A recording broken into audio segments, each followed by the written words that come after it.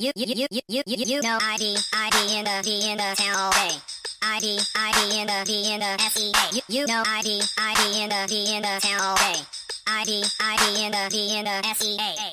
Hello and welcome to a special episode of the Fabulous Pelton Cast. I'm your co-host, Kevin Pelton. And I'm Tristan Carcino. And we are coming to you after the Seahawks ascended atop the NFC West all by themselves 7 weeks into the NFL season with a dominant 37-23 victory over the Los Angeles Chargers at SoFi Stadium. Are the Seahawks good? I've got some bad news for you, Kevin Pelton. Oh, ESPN's no. Kevin Pelton. The Seahawks are great. Wow, great. They are not just good.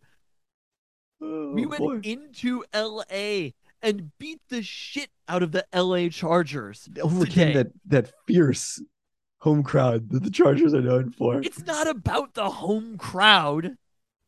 It's about the Chargers. This was a team that was 4-2 beforehand, and the Seahawks overcame some pretty cheap turnovers during this game. Another safety, which we get a lot of those, and still managed to. And the loss of DK Metcalf. You didn't The even loss mention of that. DK Metcalf still managed to absolutely dominate, especially the first quarter and second half of this football game. They saw the darkness and they said, "I defy you, darkness."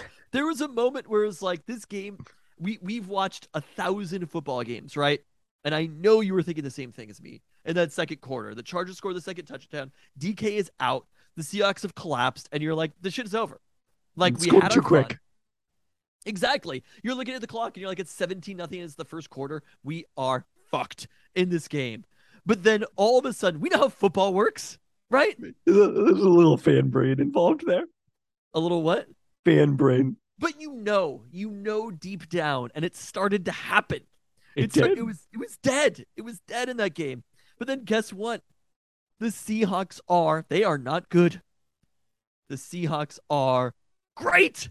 Put together those drives, got that ball. I understand J.C. Jackson was injured on the touchdown to Marquise Goodwin, but also Marquise Goodwin, hello, welcome to Seattle, baby. He was catching that ball either way. Like, that was a touchdown no matter what, injury or not. Best veteran retread signing in Pete Carroll era history. And there's been a long list of them. I listed a few of them on Twitter. I didn't go into I can't even think of some of the guys who didn't even last out of training camp. But there's been a bunch of, that would be one example. Josh Gordon. Did you have Josh Gordon on the list? I didn't mention Josh Gordon. Josh Gordon did play a key role in that Monday night win in San Francisco. I was going to say there was like a third down conversion that Josh Gordon had. And he was responsible for, that was the emergency pod where you were in LA yelling about Jimmy G retire bitch, right? Was that Jimmy G retire bitch or Kyle Shanahan retire bitch? Because I had the same thought today about both. I don't think you were discriminating on those two. I am telling you right now, I'm so sorry for you, ESPN's Kevin Pelton. But do you know who else is great? Pete Carroll's great. Pete Carroll is having a near perfect season. Given the situation, given the circumstances, especially around the NFL, Pete Carroll has taken all available evidence about what you should be doing as a head coach, putting together an organization and a football team, and he has changed. We should be giving Pete Carroll so much fucking credit right now. If you're still on the side of Pete Carroll did things wrong last year, 2 years ago, 3 years ago, the decade before then, various different times, everything he's ever said up to this very point. I mean, obviously, the organization did many right things leading up to the back-to-back Super Bowl appearances. If you're one of those people within the past who are decade, still holding it against Pete Carroll, the things that he did in the past, you need to open up your fucking eyes and see what's out there on the football field, because that is not the Pete Carroll team of last year. That is not the Pete Carroll team of 2 years ago. They are approaching things differently, especially on offense. Right now, you can't tell me otherwise. I think that the Seahawks have the best offense in the NFC West, not player-wise, construction-wise. They have a better offense, a better built offense than Sean McVay, Kyle Shanahan, and Cliff Kingsbury. And Pete Carroll's older than all three of those coaches combined. I'm telling you. I mean, I think that's Pete Carroll so much fucking credit for being 78 years old or whatever, and changing his view on football. That is a unique thing to do. I think that they have the best running offense in the NFC West without question. I don't think that's even a controversial statement at this point. The best running offense? What do you mean by that?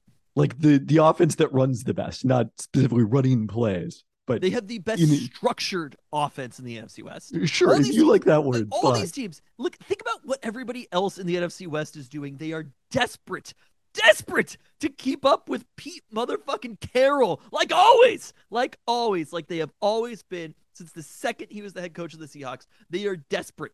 There's probably never been a division that has traded more first-round picks, including the Seahawks, in the last 15 there definitely years. has not been. No, I mean, teams didn't trade first-round picks like this before.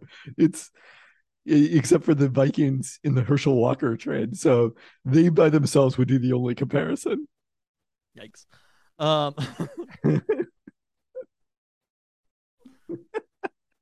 Maybe you could have changed the course of history if you could somehow go through and undo that trade. Oh, well. Anyway. A lot of history would be different. That's a great revisionist history podcast. But I will say, I don't know that I think Pete Carroll, I think he has been more open to throwing the ball in early downs than he was at times. But also, like, we've seen the Seahawks do this for periods of time. The Seahawks did let Russ cook the first 5 or 6 weeks of the 2020 season or whatever it was. Then they ran into some tough times, and Pete Carroll wasn't philosophically able to stick with that commitment through the tough times. And we haven't gotten to those tough times. It's easy to let Geno throw on early downs when Ken Walker III is just running for 74-yard touchdowns when he does get the ball. Like right now, this offense is. And what did Pete Carroll say? He said we need to push the ball downfield more than we're doing. That's fair. We haven't stumbled on these tough times. Get the fuck out of here. They played one bad game, and Pete Carroll said, I see what we need to do differently. The NFL is changing right now. Pete Carroll was taking the governors off. And who put those governors on? Pete Carroll. You're giving him a lot of credit for taking those off. You should be giving him credit. The other options are Pete the Carroll, offenses of Kyle Shanahan and Sean McVay and Cliff Kingsbury or Nate Hackett. Can you tell me right now, in this very second in the league, is there a coach who you would take over Pete Carroll? I mean, yes, I would undoubtedly take Andy Reid over Pete Carroll. Well, okay. But the young generation of coaches have looked, for the most part, kind of bad over time, right? Like, especially once they've gotten to that second piece of it, right? Matt LaFleur loses Devonta Adams. All of a sudden, Matt LaFleur is not a genius anymore, or whatever. Sean McVay loses Andrew Whitworth. All of a sudden, Sean McVay is not a genius anymore. Kyle Shanahan plays the Chiefs. All of a sudden, Kyle Shanahan is not a genius anymore. I mean, I think there were some moments before that where Kyle Shanahan didn't look like a genius earlier this season. Nate Hackett is not playing with Devonta Adams and Aaron Rodgers, and he's maybe the worst coach in the NFL. Brandon Staley, that offense looks bad. He got shut down by the Seahawks. Do you understand how bad Brandon Staley's offense is? His offense and his defense. He was a defensive coach for the Rams, right? Yes, that's his background. That motherfucker got not an offense. Up by Geno Smith today. Ken Walker ran for the longest play of the season for the Seahawks against Brandon Staley's defense. And his offense on the other side is ugly. They looked compatible to the Broncos last week. Yeah. God, it feels good.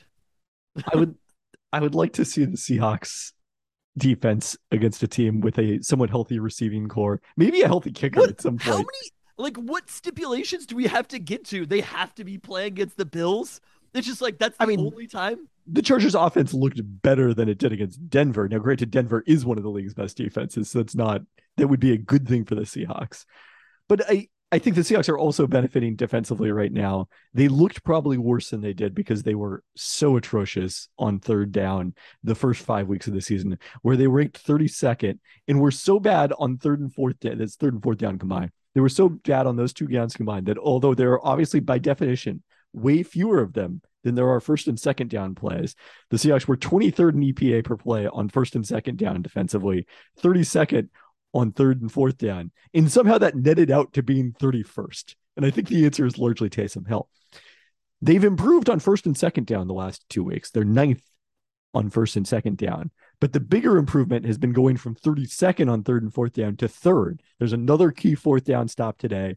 The Chargers went, I believe 4 of 15 on third downs. Maybe that was the Cardinals, and they were 5 of 15 on third down. So those, I think, are making things look a little better than they are defensively. But at the very least, the defense is competent. And as long as the defense is competent, that's good enough to win with this offense. I mean, you're talking about ninth on first and second down. It's not just luck. No. Against two hypothetically good offenses, right? Let's lean hard on the hypothetically here. As we noted in the preview podcast, the Chargers offense has been pretty broken since Justin Herbert got hurt. And who knows about the Cardinals. But you understand, maybe the worst.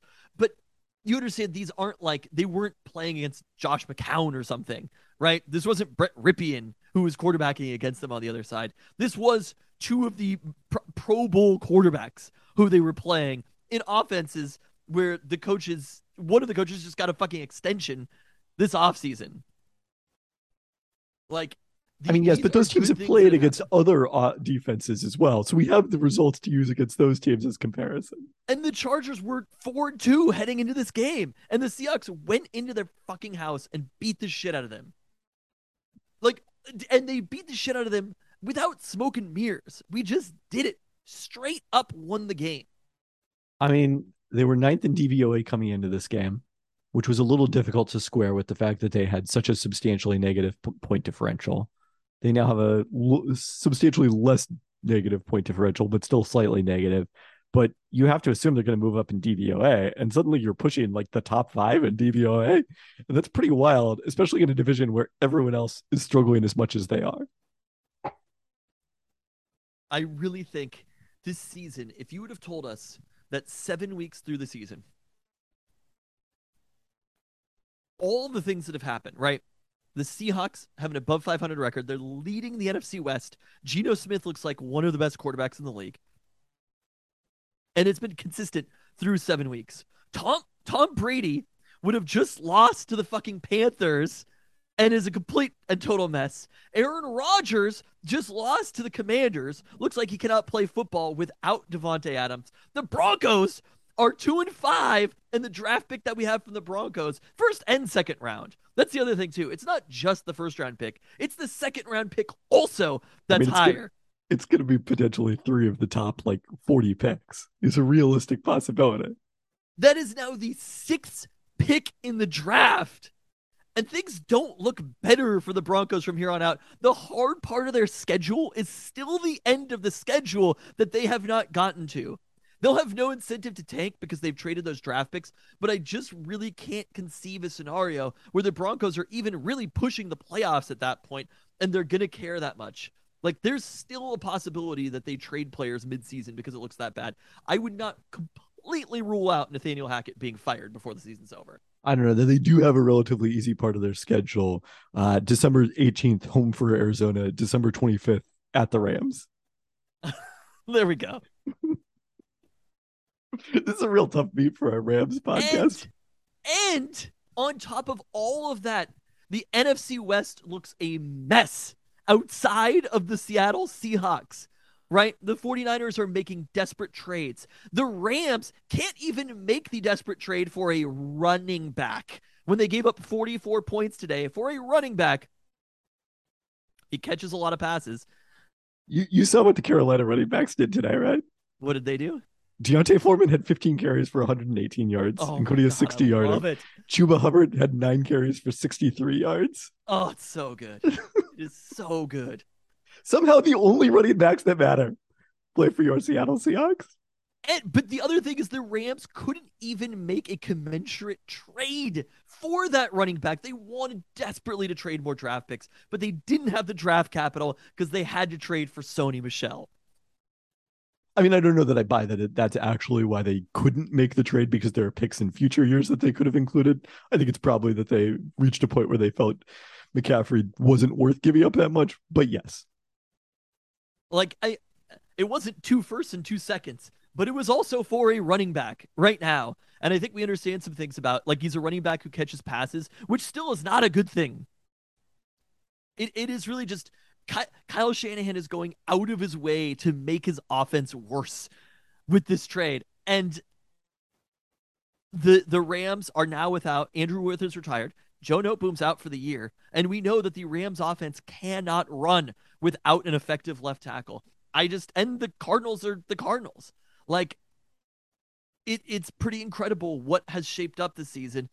And on top of that, the Seahawks look like they have a rookie class that is going to be the core of the next great Seahawks team, because the next great Seahawks team is playing in 2022.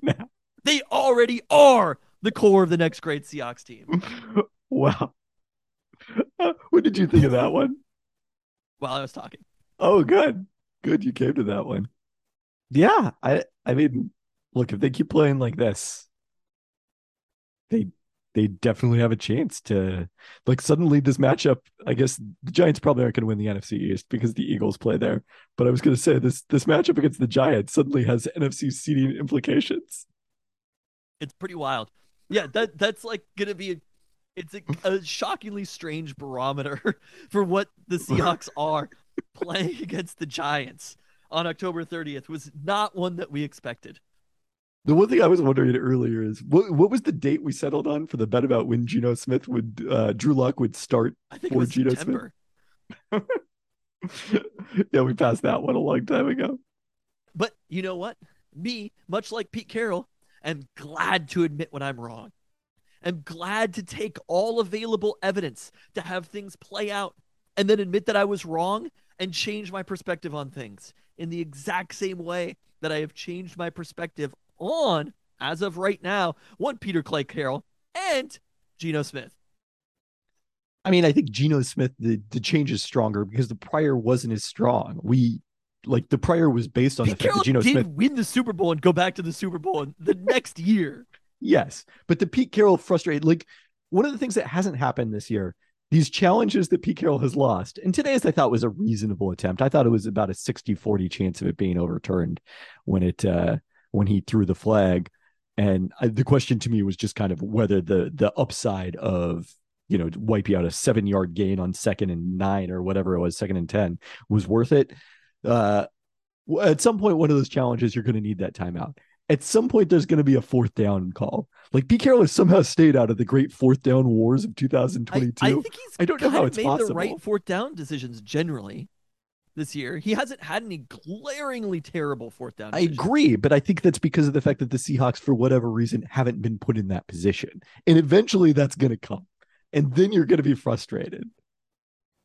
As we've said previously in this podcast, people are bad at predicting how they're going to feel when things happen. Sure, yes, fine. Maybe I will be frustrated. But the reality is there's not a perfect coach. And if Pete Carroll, we've discussed this often, Pete Carroll's very good at all of the things that we're not coaching beforehand. But if he's all of a sudden a pretty good coach on the field, that's fine. Making emotional challenges is like the best worst quality, right? Like, I'm sorry, but it is. It's not bad of a worst quality. You could have Nathaniel Hackett as your coach. This is fair.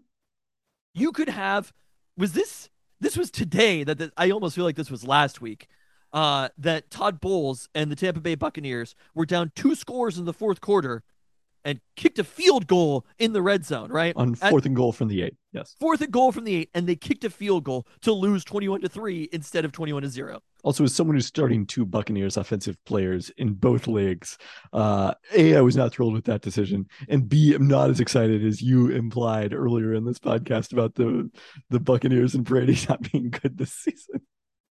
The other piece of it is taking some of that available evidence and understanding that maybe some of the issues with the Seattle offense the last couple of years were in part because of Russell Wilson, right? Sure. We've now seen Russell Wilson on another team. And look, I don't think that the Russell Wilson who's playing for the Broncos is the same as the Russell Wilson that was playing for the Seahawks. If he is, then Pete Carroll's a fucking mad scientist, right? If that Russell Wilson is what he would have been everywhere else and not with the Seahawks, you have to compliment Pete Carroll even more. I mean, I will say, so way back in the spring, you noted this. It never came up on the podcast. I put some Jay-Z lyrics in the notes. We got to look up the exact quote again because I took them out of the lyrics. But People it was say they made Hove. Yeah, make a new Hove. Make a new Hove. Seahawks made a new Hove. Like I don't know what to tell you here. Were you enjoying as much? Mina tweeted about this.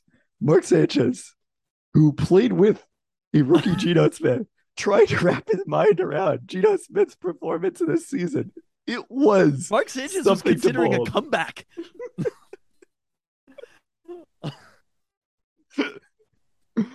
Oh boy. Yeah, I mean, look, it's incredible to see. If Pete Carroll does it, I mean, that line that you're talking about in particular, if Pete Carroll, again, we've only seen Russell Wilson. He obviously was a very good quarterback in college, but like, we've only seen 6 games with Russell Wilson under a different head coach that was not Pete Carroll. And where is he at? DVOA, DR, QBR? Bad. In That's where 20s, 25th, right? Like, there's all sorts of reasons. Again, Russell Wilson is probably not the same player that he was beforehand, but well, by definition, he's not the same player he was beforehand, at the very least, because of his speed.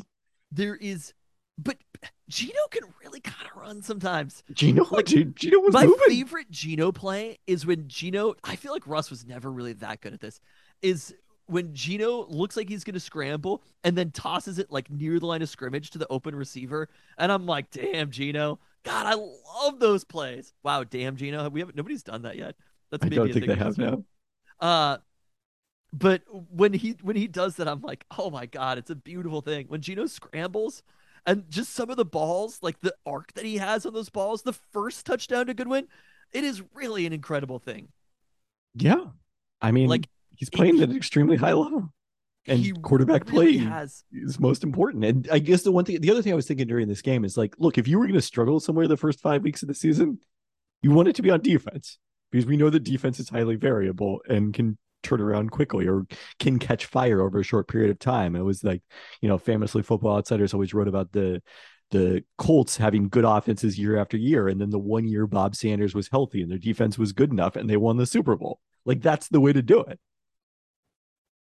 So you're saying the Seahawks are going to win the Super Bowl? I did not say that. I said the Seahawks but the have the right version of the formula. I don't know why this was the year. I don't get it. I don't understand why they just figured it out in the draft this year again. What alchemy happened, but it does seem like Tariq Woolen, Mike Jackson, Kobe Bryant, these players, they're not perfect. They didn't draft Mike Jackson this year. Was that last year they drafted Mike Jackson? I don't know if they drafted him at all. I believe he came as a street free agent or something, maybe off waivers. Well, the even better. Like, you can see some elements building with the secondary. Yeah. I mean, I think people really love this narrative that the Seahawks always putting it together midseason, but it is a thing that has happened on a repeated basis. Yes, Mike Jackson was drafted in the 5th round in 2019 by the Dallas Cowboys and came to the Seahawks after the Patriots waived him. This offseason? No, before the 2020. Yeah, yes. Before the 2021 season. And then he just basically didn't play at all last year. Yeah. All right. Even better. On the practice squad. Even better. But you didn't even mention Cross and Lucas just continuing to hold up in pass protection. And then obviously Ken Walker III. Like, people talk about home run hitters as a running back. This guy is Aaron Judge pace. It's also kind of incredible that, like, Boye Mafe hasn't done that much, but that you can pinpoint the specific players who haven't contributed from the draft class. Yeah, especially when, like, the year before there wasn't a draft class. Okay, so Ken Walker Jr., you mentioned him. The third. Not Jr. Sorry, Ken Walker the third. You mentioned him. I did. Can we talk about the tweet that there was earlier? Can you give a summary of that? The Ben Baldwin tweet about positional value. Studies on positional value in the draft are based on thousands of players and years of draft. If you think outcome of one singular player changes positional value in draft, you haven't taken the time to understand the evidence, which is fine, but don't shoot the messengers. I don't think that conversation was actually happening. Was that happening? I didn't see it. Maybe I'm on the wrong part of Seahawks Twitter. But I think somebody tweeted about it or whatever, which is so true. It is so true, right? That perspective. But it also doesn't not make it awesome watching Kenneth Walker III play running back, right? And that's the thing. Is like this might be true for all of these times, right? But there's always going to be somebody who's out there. It's still individual football players. Maybe it wasn't the right player. But the thing that we talked about with Ken Walker and with rookie running backs is you need to get value from them early and early in their career. And guess what? This is week 7 in his motherfucking rookie season, and he's already a starting running back. So the reality is we get to watch Ken Walker on a weekly basis and somebody else doesn't. And that's a thing that we can be happy about. The piece about positional value may be true. Who knows? Ken Walker may not be a valuable player in 3 years or whatever, but in this moment, being able to watch Ken Walker is an incredible thing. And to see him run the ball and get that touchdown, like what Ken Walker touchdowns, what Ken Walker is doing right now on the field, he looks like the other running back who matters. I mean, there are 43 running backs this season who have carried the ball at least 50 times. 13 of them have positive EPA per play, according to NFL Fast R. Rashad Penny remains number 1 in EPA per play, and sadly will probably not be past the rest of the season, since obviously his figure isn't changing. And Ken Walker III is also one of those 13. So the Seahawks have found 2 running backs that do seem to some degree to distinguish themselves from other running backs. It's a beautiful thing. It is a beautiful thing to see happening here. And we're at this point now where it's just like, we need to protect Ken Walker at all costs. Like, it's kind of wild to think about where we're at. Maybe not by putting D. Eskridge in the backfield. Yeah, maybe not. Maybe not those costs. But even DJ Dallas looked pretty good on a carry or two there. He did. Yeah.